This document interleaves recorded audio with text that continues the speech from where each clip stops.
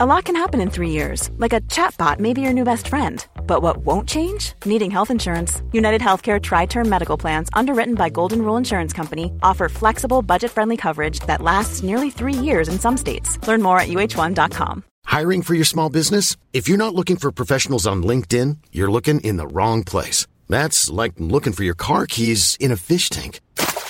LinkedIn helps you hire professionals you can't find anywhere else, even those who aren't actively searching for a new job but might be open to the perfect role. In a given month, over 70% of LinkedIn users don't even visit other leading job sites. So start looking in the right place. With LinkedIn, you can hire professionals like a professional. Post your free job on linkedin.com/people today.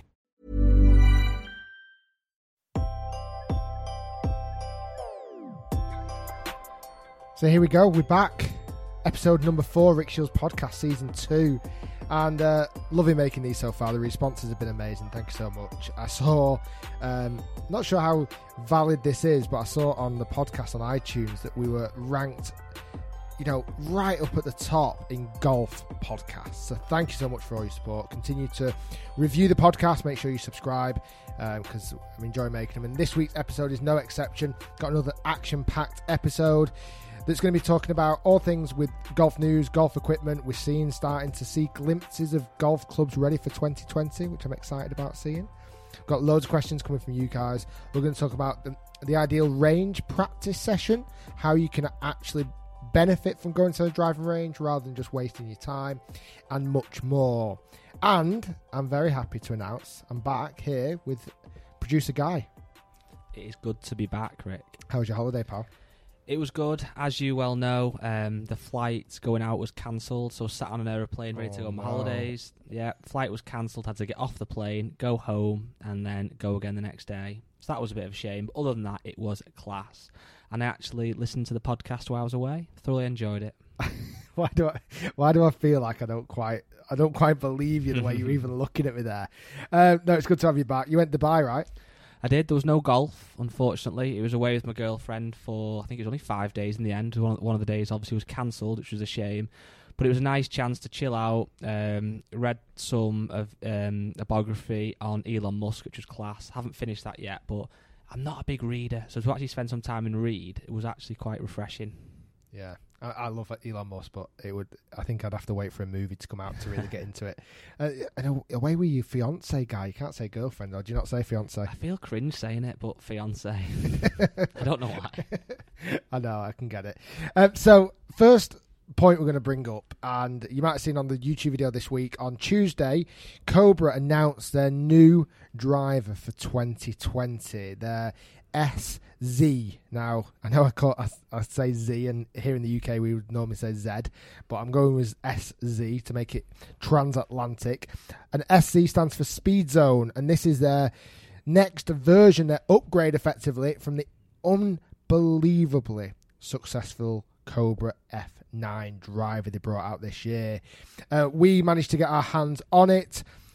Annoyingly, and I'm thoroughly annoyed, I did not have hittable samples. The samples that they sent was a bit last minute, well, very last minute, and it wasn't finished product. It was basically just for taking pictures and showing a bit of preview. So when I do get my hands on those full hittable products, the review will be coming soon. Probably going to be looking at the start of December now. But I'm excited after seeing and feeling and looking at the products and reading a bit of tech. I'm intrigued to know how much better it can potentially get over F9. There's lots of positives, a few negatives to call out, but all in all, it looks very promising. It's got some new features, but not loads has changed. Yeah, I think for me the problem that Cobra have got, for my opinion, was they couldn't win, because if they changed it after such a successful driver, you'd be like, why have you changed it? If it's not broken, don't fix it. But because it doesn't look massively different, I'm kind of like, nah, I want to be more excited. I'm not a fan of the yellow again. Obviously, it's available in that Arctic White version. Yeah, that looks pretty nice. Yeah, no, I'd agree with that as well. I think the yellow, if they would have done, there's a couple of things I'm surprised, mate. First off, I thoroughly expected a Cobra F10 straight from the off. after the F9, they could have just brought out a newer version or an F9S or something that continued with the F9 theme potentially in the Speedback story. And if they did change the name, which they obviously have done, to Speed Zone or SZ, why they then didn't switch and turn it red or, blue or whatever, green, whatever colours they would have. So that really surprised me, because sometimes it's hard to, as a customer, as a golfer going into a store, you might easily not recognise that the two drivers are actually that different between an F9 and an SC. So that's one thing I was surprised about. One thing that really did surprise me, but I absolutely love it, the price is the same. Yeah. So Cobra have stuck to that £350 or $449 price point. And I think they could have easily been tempted to jack up that price this year. I think this year, potentially, price for Cobra could be a even bigger almost bonus, if you like, than it was. So this year, obviously, it was cheaper than most of its competitors, and that was big, and a lot of people noticed that and then tried it and bought off the back of it. But I think this year, people that might not have been in the market for a driver, well, last year, if you want to call it last year, or 2019, who weren't looking to swap, but in 2020 are possibly toying with it, they've seen maybe a few of their friends, or they've seen you with an F9 in the bag and it's getting a bit more traction. They might be thinking, okay, so maybe Cobra are a real option and it's cheaper. I think that's really going to drive sales again this year, and I wouldn't be surprised to say if Cobra have another massive year off the back of that with the driver. Yeah, no, I'd agree. We've not hit it yet, and you've not hit it. What's your thoughts so far on the look of it? It does look good. I'm just not. I think what I don't like about it, one thing I'm not sold on is normally when a new driver comes out, instantly it makes the previous years look old. Whereas this year, like you said earlier on, when you put the two next to each other, it actually doesn't look any different. And weirdly, almost F9 looks newer. So I don't feel like that excited, but that face looks pretty interesting. So I'm definitely interested to see how you get on with that. Yeah, so let's talk a little bit about what is actually new. Well, the big real difference is this new Infinity milled face. So milled face has been around since F8, and effectively it's Cobra's way of manufacturing a process that guarantees thickness and thinning of the face to optimize performance. And when it's milled, a bit like a really expensive iron or a wedge, you can be so much more precise when it's milled as opposed to just being a face that's factory made. When it's actually milled in a machine, the tolerances are much, much tighter.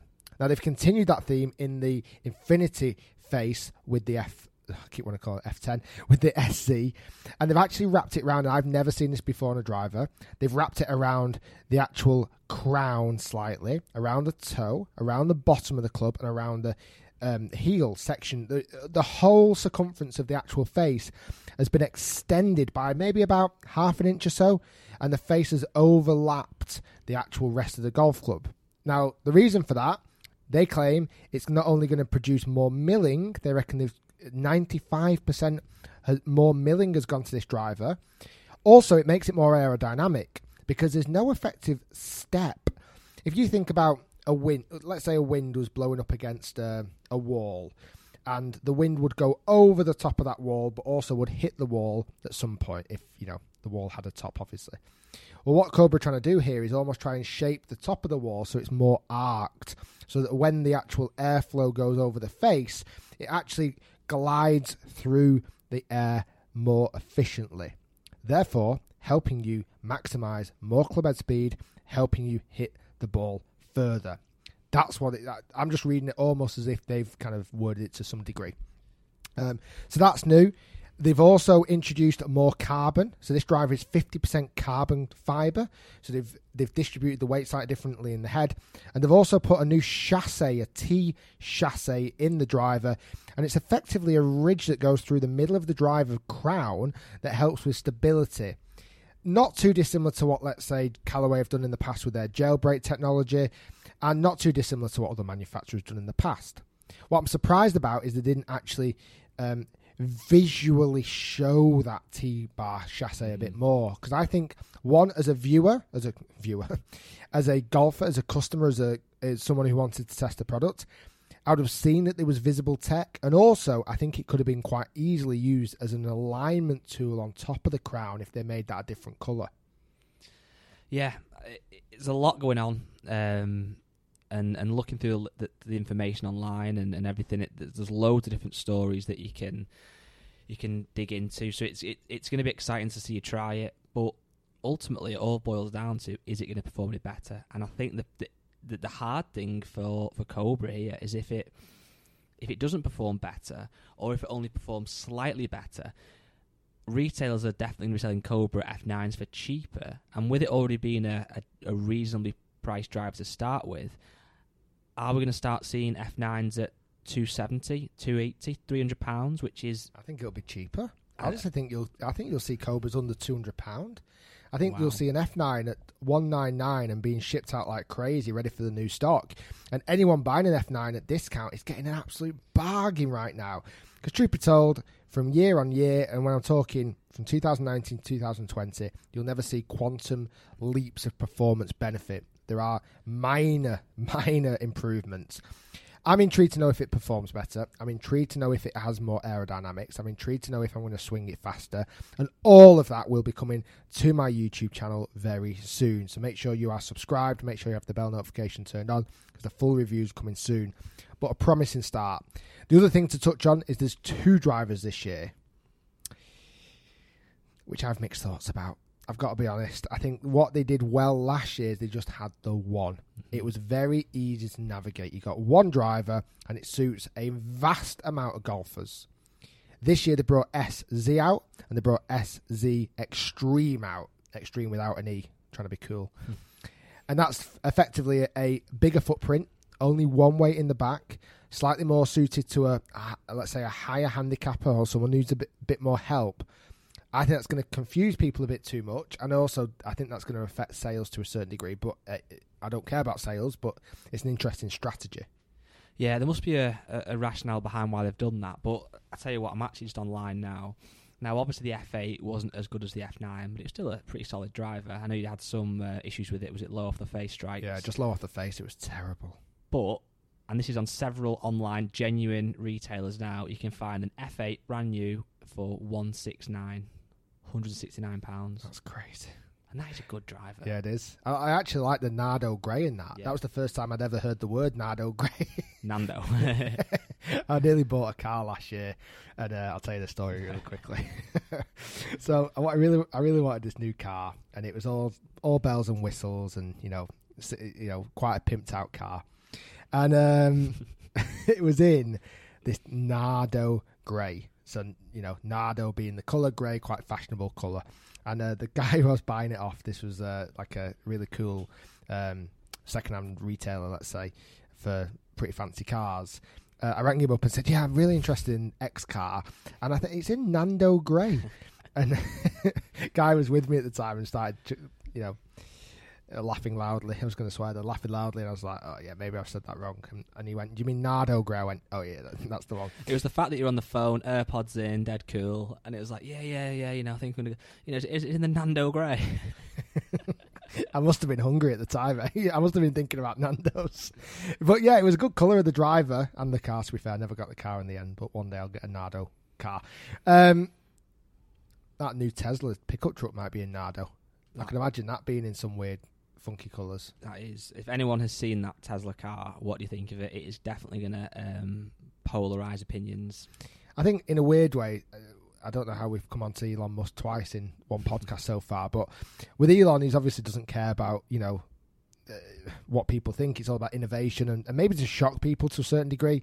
That is one shocking vehicle. If you've not checked it out, go and check out Marcus Brownlee's kind of insight into it, because it is one weird-looking pickup truck, which I'm not convinced about yet. You quite like the look of it, don't you, to a certain degree? It's not so much that I like it, but I'm prepared to start liking it. I think sometimes these crazy designs come out, it's horrible at first, and then all of a sudden, like a month later or 6 months later, you're like, actually, that's really good. I think that happens with golf clubs. Yeah. I do, honestly. The amount of times I've seen a golf club for the very first time, let's say it's leaked online, I've never seen it, I've not got my hands on it, and I look at it and go, I don't like that. That doesn't look how I expect a golf club to look, whether it be a driver, a putter, or whatever, a wedge, a set of irons. And then over time, the more you see a certain product, the more you familiarise yourself with it, you end up falling weirdly in love with certain products. And you you can't comprehend that because the first time you ever saw it, you hated the look of it. What about when the Spider launched like 10 years ago? Yeah. And obviously the 2-ball, that was longer ago. That was such a strange looking putter. But now it almost feels quite classic in a bizarre way. Yeah, it'd almost be quite kind of, what's the word? Retro if you went back to like a 2-ball putter. Yeah. We have seen some glimpses of some putters actually. We can't talk about them yet, but some putters that are coming out next year from a certain brand look awesome. Could change the game.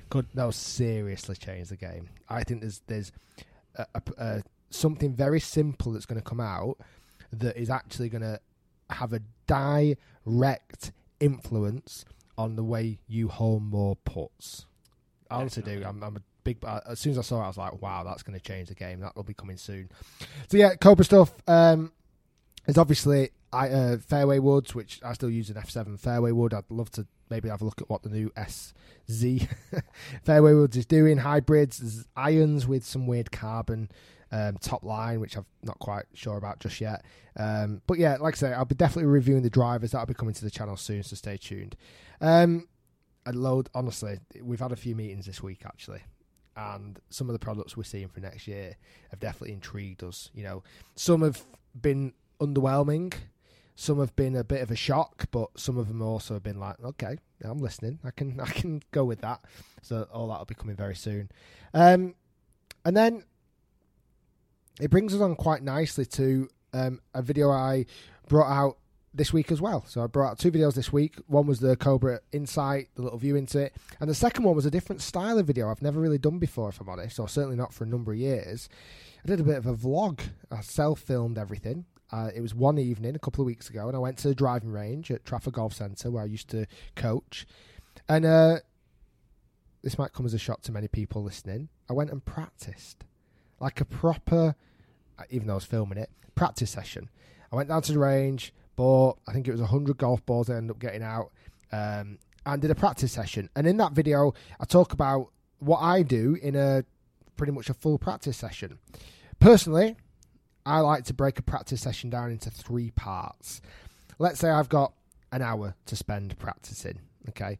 What I'd typically like to do is spend 20 minutes working on technique. So 20 minutes solely on really specific techniques that I'm trying to work on in my golf swing, either that I've noticed on myself from video or whether I've had a coaching session, but something I'm really trying to work on from a technical standpoint, spending 20 minutes just dialing into that as much as I can, being very, very particular about it, not really worrying about where the golf ball goes, just working on technique.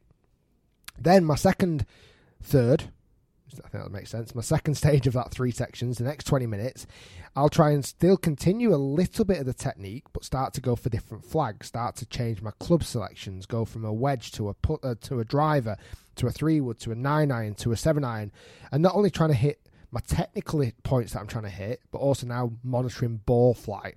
What shots am I hitting? Can I shape it left to right? Can I shape it right to left? Can I hit it high? Can I hit it low? I'm really trying to work on not only technique, but also now how it can manifest into a bit more of a proper practice session, a bit more realistic. And then my last third, I've got 20 minutes to go. I like competition in that third. Now, it might just be competition on my own. It might be the fact that I say, right, I'm going to set a target out here on the driving range between that flag that's at 200 yards and that flag that's on the other side at 200 yards. How many shots in a row with my driver can I hit through that gateway? That's one example. There might be a green at 100 yards.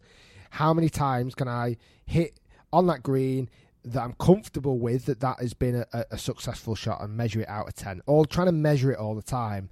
Or, what I actually did in this particular video that I released in the week, try and have a challenge with someone. Something fun, something engaging, something that gets the competitive juices flowing. So a good friend of mine, Matt Fryer, who was on the podcast a couple of weeks ago, he works at Trafford. He's one of the golf pros there if you want to go and check him out.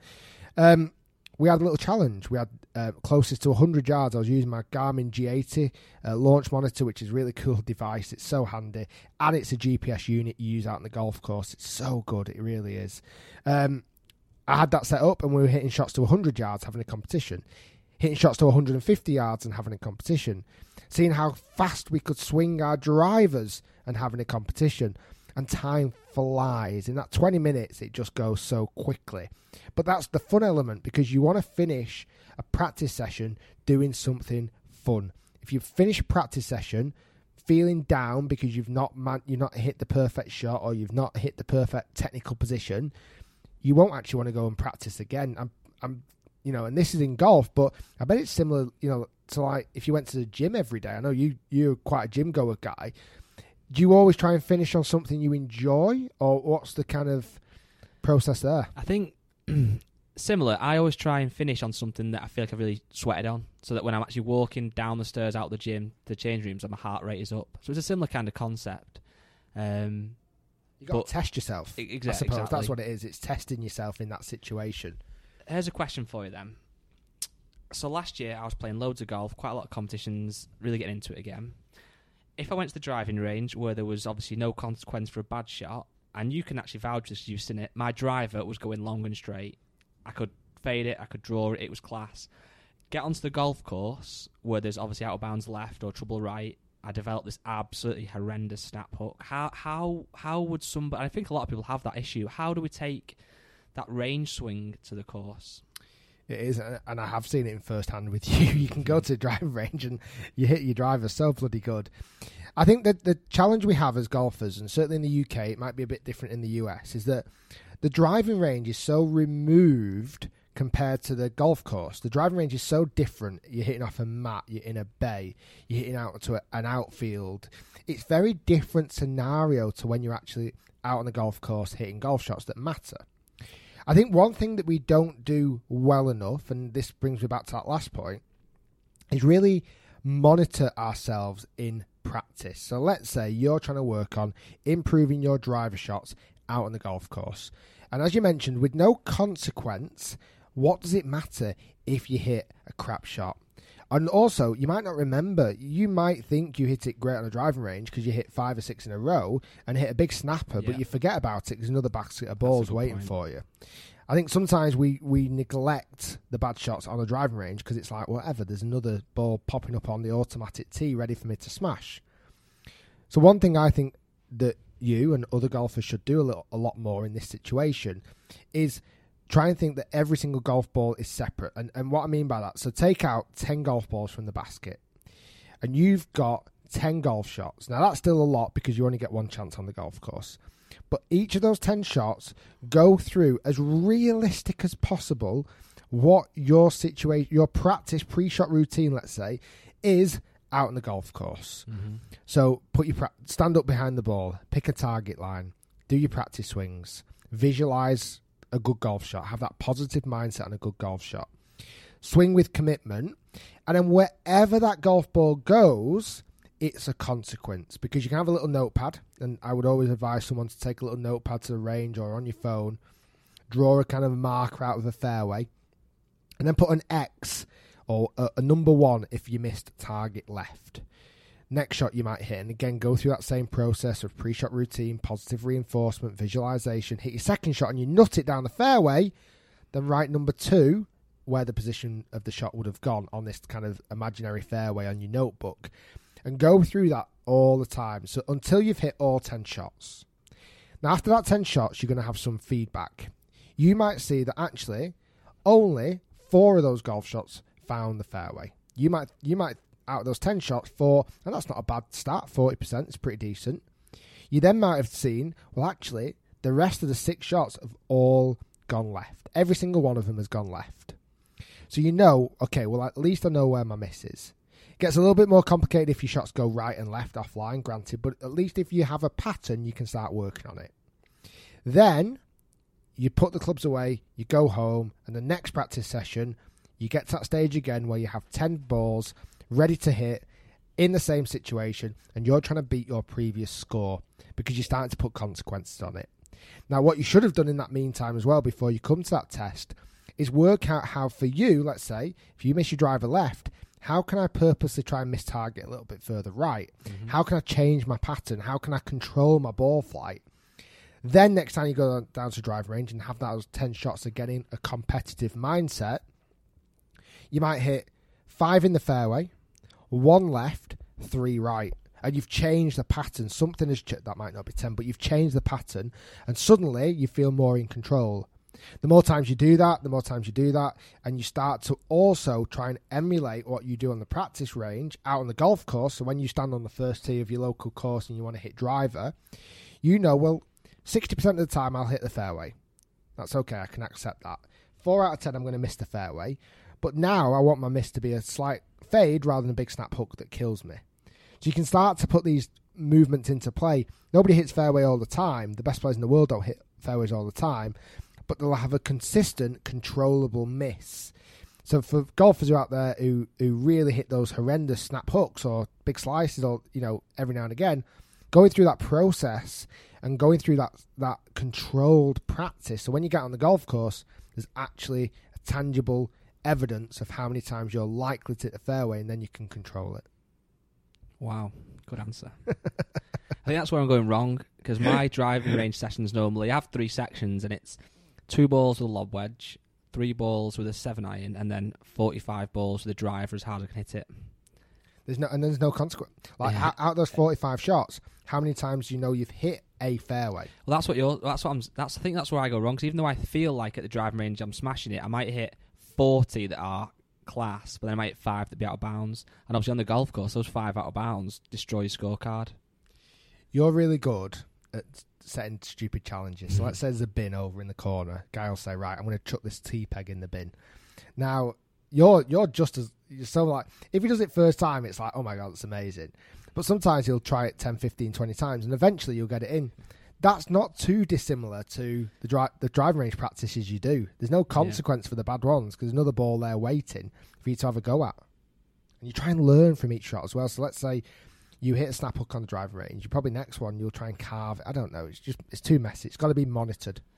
Yeah, I'm going to throw a curveball out there, though. I don't like hitting balls. I don't. I can go to the range and hit 50 balls, and that's quite fun. But I as a junior, was always, and I got to a decent level, I would always rather be on the putting green or playing 9 holes. Well, give a bit of context. What's decent level, guy? Well, I was off 4 when I was 15, and I'm still off 4 now, and I'm 29. So there's obviously been a slight plateau. I've been watching loads of YouTube videos on golf. All right. But as a junior, I had some friends who they would be on the the practice ground, hitting balls, then collecting them back in, hitting balls, and they were good ball strikers, probably better than me, so it's obviously something to be said in that. But I'd rather just go and play 9 holes. And I think when I've asked this question before to some of my friends and said, would you rather, if you had an hour or 2 hours, would you rather go and hit balls, or would you rather go and play 9 holes? And most of my friends are like, yeah, just play 9 holes. But if you want to get good, you've got to grind, haven't you? Yeah, well, I've asked this question on Twitter a number of times, and 9 holes always seems to win it. I would agree. I did that practice session a couple of weeks ago. It was quite novel because I've not done one for a while. But truth be told, could I go every day? No, I couldn't. One, because I've probably not got the desire to, and it does get a bit boring. If I'm honest, I hit probably in the end after I think I got some more balls out because I was trying to hit the crossbar with a 2-iron for a while. That was one go, wasn't it? Yeah. About 20 goes. I honestly got in the car, drove home, and I was aching. Like my hands, my wrists were aching, because actually hitting shots into mats isn't that comfortable. If you're hitting down hard on it, it actually can hurt your wrist like a bit. So, yeah, the only time I've really ever thoroughly enjoyed proper practice is when it's on a driving range that is out of this world. When there's Pro proper V1s. Greens, Pro V1s, real greens to hit into, real shaped fairways. The outfield is so important for me on a driving range. It's got to intrigue me. And even like daft things at the Trafford range that I went to, there was a crossbar, a football post or soccer posts, and that kept me entertained for ages. So there's loads of different elements. But yeah, I'd love to know your guys, what your thoughts are on practice, and whether you implement what you see online onto the practice ground and hopefully out on the golf course. Okay, I've got a question for you. I've actually asked Twitter, Facebook and Instagram for questions, and we will come to those, but I've just thought of one, weirdly, don't know where this has come from. Hey, I'm Ryan Reynolds. At Mint Mobile, we like to do the opposite of what Big Wireless does. They charge you a lot. we charge you a little. So naturally, when they announced they'd be raising their prices due to inflation, we decided to deflate our prices due to not hating you. That's right. We're cutting the price of Mint Unlimited from $30 a month to just $15 a month. Give it a try at mintmobile.com/switch. $45 up front for 3 months plus taxes and fees. Promo rate for new customers for limited time. Unlimited more than 40 gigabytes per month. Slows full terms at mintmobile.com. Life is full of awesome what-ifs, and some not so much, like unexpected medical costs. That's why United Healthcare provides Health Protector Guard fixed indemnity insurance plans to supplement your primary plan and help manage out-of-pocket costs. Learn more at uh1.com. I'm Sandra, and I'm just the professional your small business was looking for. But you didn't hire me because you didn't use LinkedIn Jobs. LinkedIn has professionals you can't find anywhere else, including those who aren't actively looking for a new job, but might be open to the perfect role, like me. In a given month, over 70% of LinkedIn users don't visit other leading job sites. So if you're not looking on LinkedIn, you'll miss out on great candidates like Sandra. Start hiring professionals like a professional. Post your free job on linkedin.com/people today. Quality sleep is essential. That's why the Sleep Number Smart Bed is designed for your ever-evolving sleep needs. Need a bed that's firmer or softer on either side? Helps you sleep at a comfortable temperature? Sleep Number Smart Beds let you individualize your comfort, so you sleep better together. J.D. Power ranks Sleep Number number 1 in customer satisfaction with mattresses purchased in-store. And now, save 50% on the Sleep Number Limited Edition Smart Bed for a limited time. For J.D. Power 2023 award information, visit jdpower.com/awards. Only at a Sleep Number store or sleepnumber.com. Playing in a Pro-Am, okay? And you're on the first tee with your full set of clubs. There's actually a What's in the Bag video coming soon, guys, so we'll see exactly what Rick's got in the bag. But let's say you're on the first tee and someone says, right, you have to swap one of your clubs, whether it be driver, 3-wood, irons classed as one club, putter, etc. You have to swap it with a Sports Direct club, so Sports Direct driver, putter. Which club do you think then, it's a long way getting to this, but which club in your bag, or anyone's bag, but your bag, is the least important? So which club would you most like to swap it? Well, you have to. Wow. Don't know if that makes sense, but I know what I mean. It does. Well, it's like depends, and I'm going to twist it because I think it makes for a better answer. Let's say it was a club that was permanently replaced. Okay. Because for one round of golf, I could easily live without my 3-wood. Yeah, okay, that's a good point. So I'd actually just swap my 3-wood because I very rarely use it. I do like it, but I very rarely use it. Yeah, okay. So if it was actually for a full round, full tournament, I don't really play in those, but a full year of golf, I would possibly swap my... God, for Sports Direct.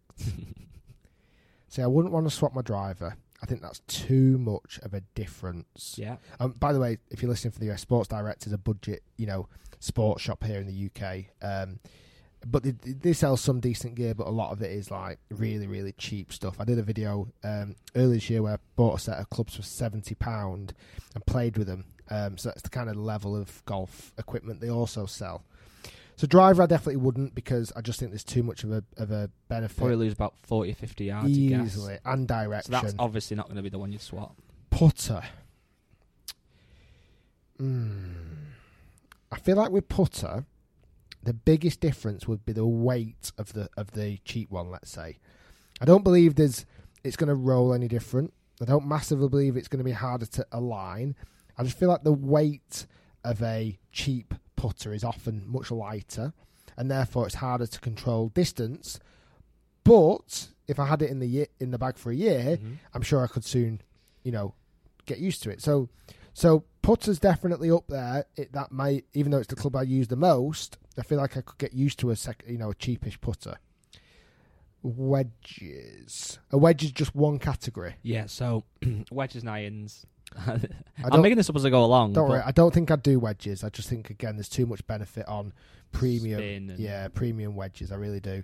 And I just don't think irons. The only thing I don't like about, cheapish clubs is I always worry. The tolerances of lofts, etc., can be quite varied. So, you know, a 7-iron might be 35 degrees aloft or 36 degrees aloft, and then your 8-iron might be only a degree difference. You know, I just think the tolerances aren't as tight. So you think you put a... I'm gonna put driver and 3-wood together. Yeah. Because I could possibly swap my 3-wood because I don't use it often. But I'm gonna put driver. That's cheating. Yeah, no. Let's go putter. Yeah, I don't know why I asked that. I just started thinking, and I would agree with you. But then the next question would be, well, obviously most brands now are... I remember, so if I go back 5 years ago, maybe 6-7 years ago, a Scotty Cameron, the top end was 180, and it felt like it was 180 quid for years. Now they're like 350 to 400 pounds.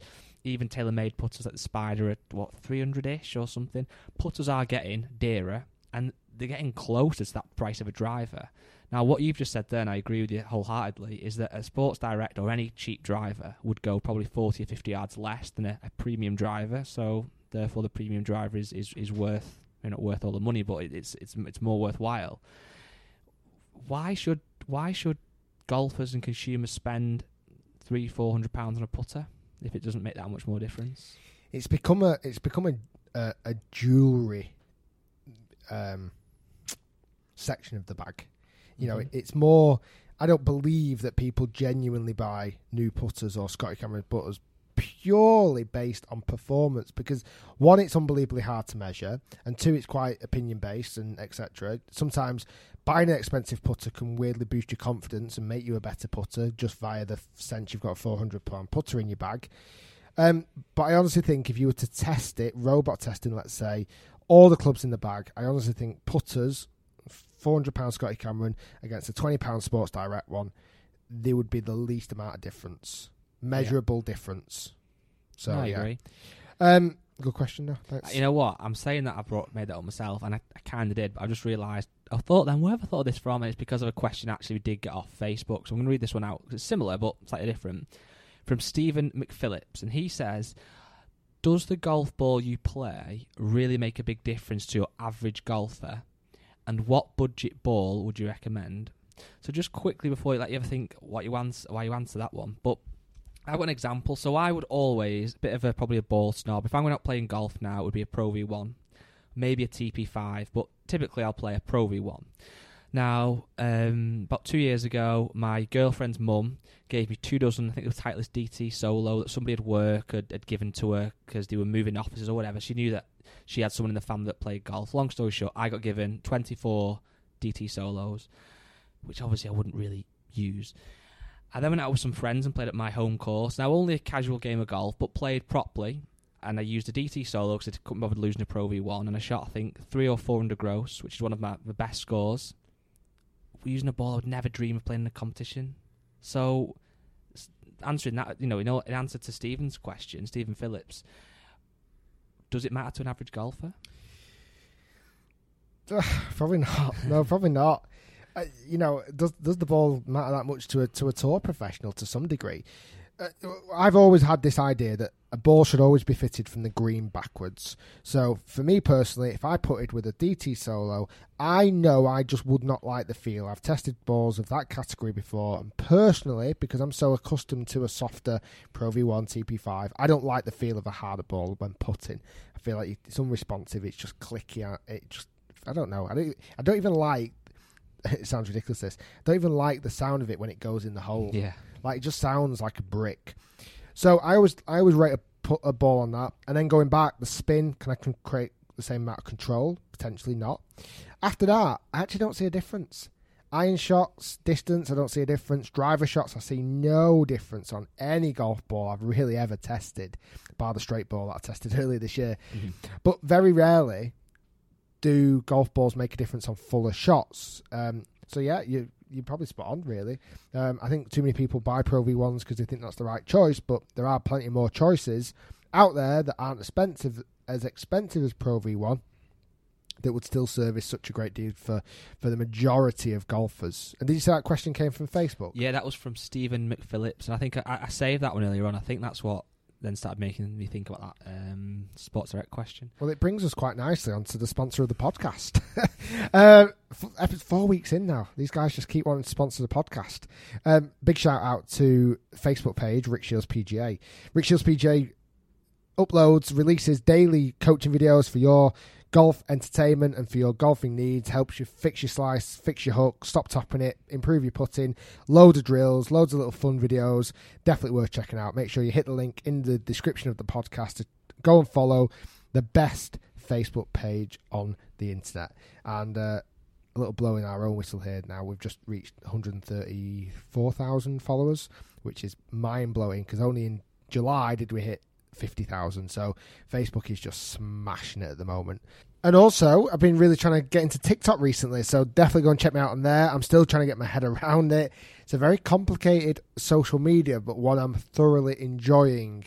It's very young demographic, but if you are into TikTok and want to follow me, it's the new up-and-coming social media. Go and check me out at Rick Shields PGA. Talking about social media, we watch a lot of content. We watch a lot of videos. We absolutely, certainly for me, my wife was out at the gym last night and I got home, had my tea and didn't turn the TV on once. All I did was watch YouTube. I don't know what's that like for most people these days, but very rarely do I actually watch TV at home now. And there was a new channel that I'd actually spotted that I kind of want to give a bit of a shout out to. It's a couple. I can't quite remember the names actually, guys. You might have to look for it for me. And basically go round and buy or search golf clubs in like second-hand, like I don't know what to call it, boot sales almost, garage sales, thrift stores and stuff. It's a really cool site. I feel like it's like Stacked Golf. There's Golf. Ashley and... Is it a couple? I think so. I really enjoyed the concept. They were I think on one video that I watched, they found like a Scotty Cameron putter and they found it for like dirt cheap. It was so cheap, what they bought it for, and they ended up putting it, I think where they had it refurbished and stuff, but it was class. I really enjoyed that channel. Do you watch anyone that you think's pretty good, Guy? I must admit, I haven't seen too much of Stacked Golf, and now you mention it, I'm on the channel. I think I've seen bits of it. They've got 8,000 subs, but they're getting good views in the videos. Looks like they're getting upwards of 40,000 views on some videos, which is class. That's really good.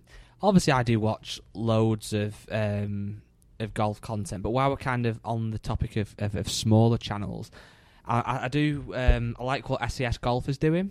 So obviously Simon Smith. Yeah, Simon Smith, who if you remember, 2 years ago, we actually did a field of trick shots with him. That was where we really kind of started putting stuff on Instagram. He was doing lots of trick shots, and some of those were really kind of cool. Yeah, I really like him. He's kind of found his niche a bit. I think he's a good presenter of content. He's good in front of camera. His editing's pretty getting better. So SAS Golf, he's been buying a few bits online as well, some crazy stuff, which I think is really cool. He bought some, I think, fake Honma golf clubs. He absolutely smashes it at a mile. He played in the YouTube Golf Day. I really like him. He's really well spoken. And do you remember at the YouTube Golf Day? We came down for breakfast. The grind. And I was not particularly feeling great. I must have had something bad to eat the day before. Okay. Yep. And we went down to breakfast, and there's loads of YouTubers there, and we're all having breakfast and whatever. And we looked out the window, and out there was Simon Smith grinding, making a video.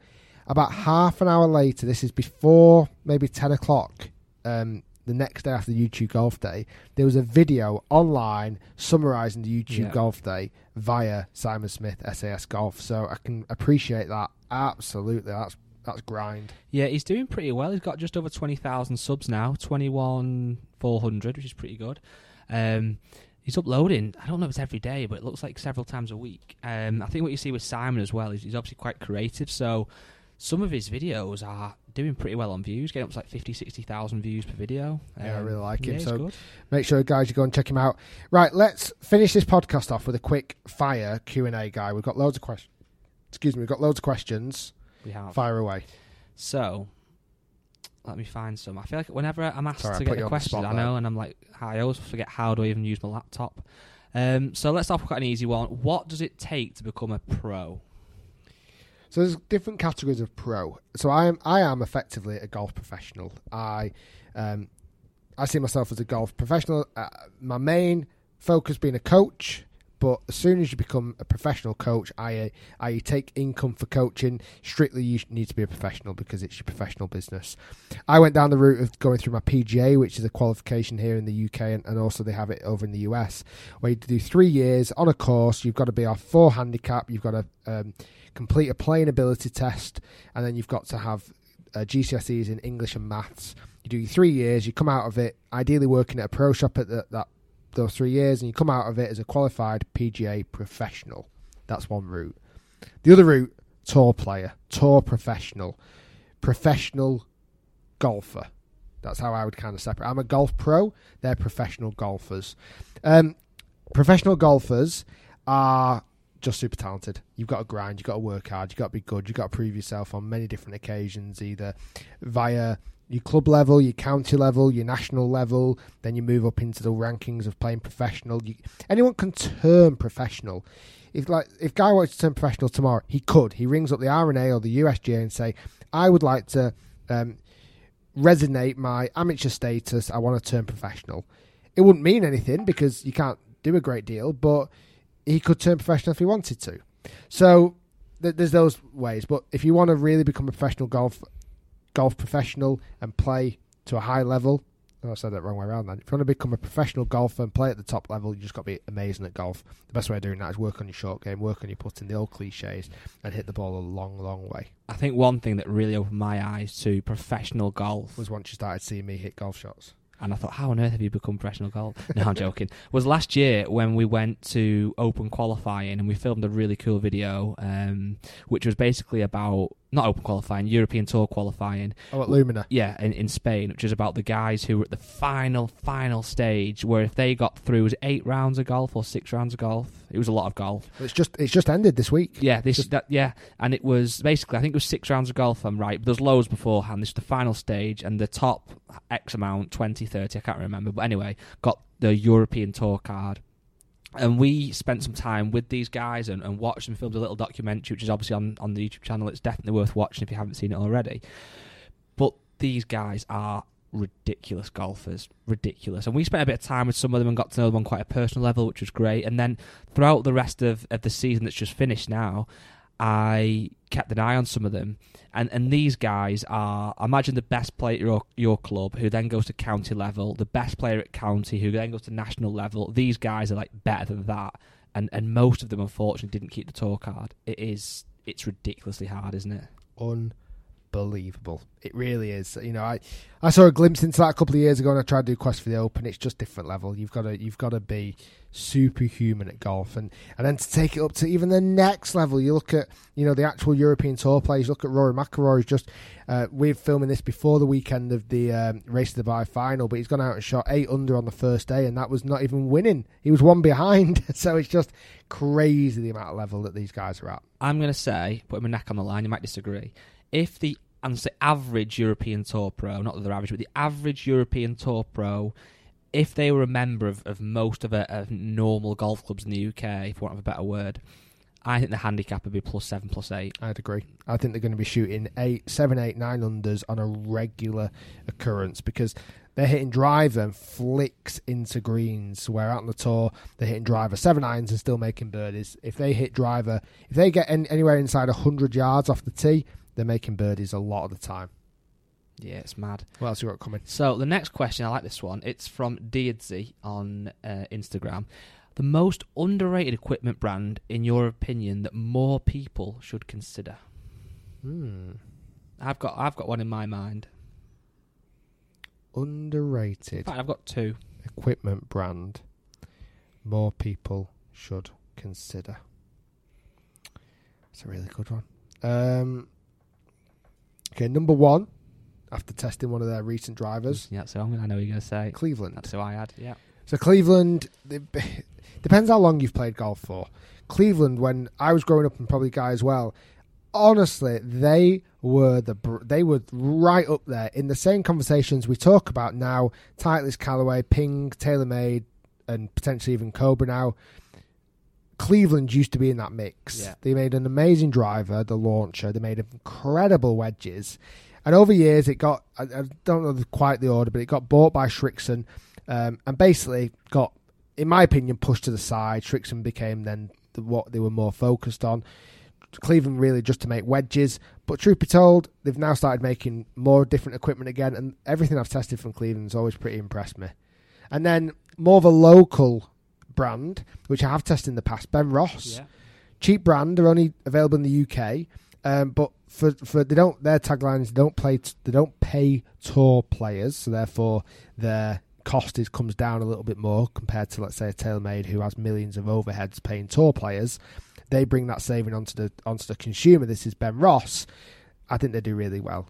And then last one, and it's not so much underrated, but I honestly think Bridgestone golf balls don't get the praise that they should do because they make class golf balls.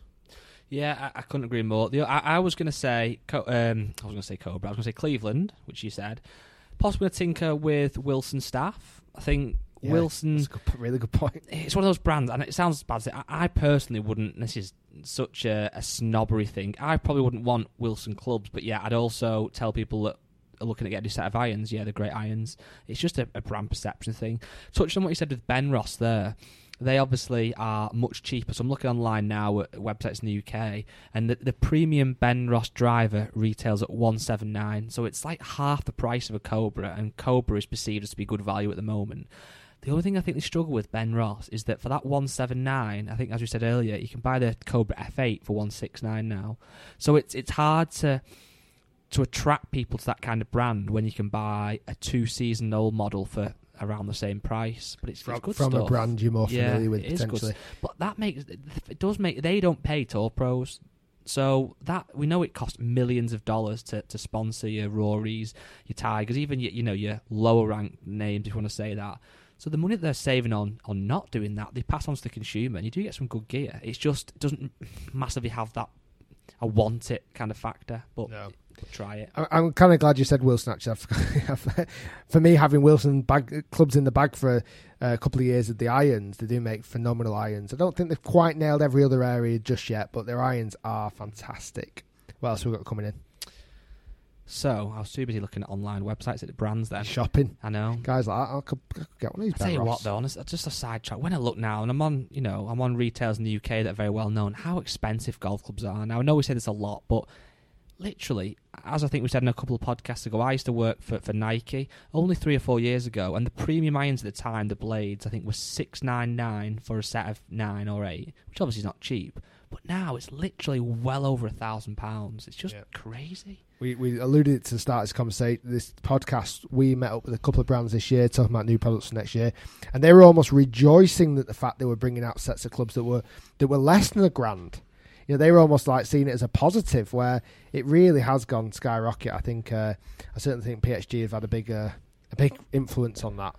Okay, so I've got something we've not done before. This could become a segment. Someone's asked George Jones, why is fitting so important?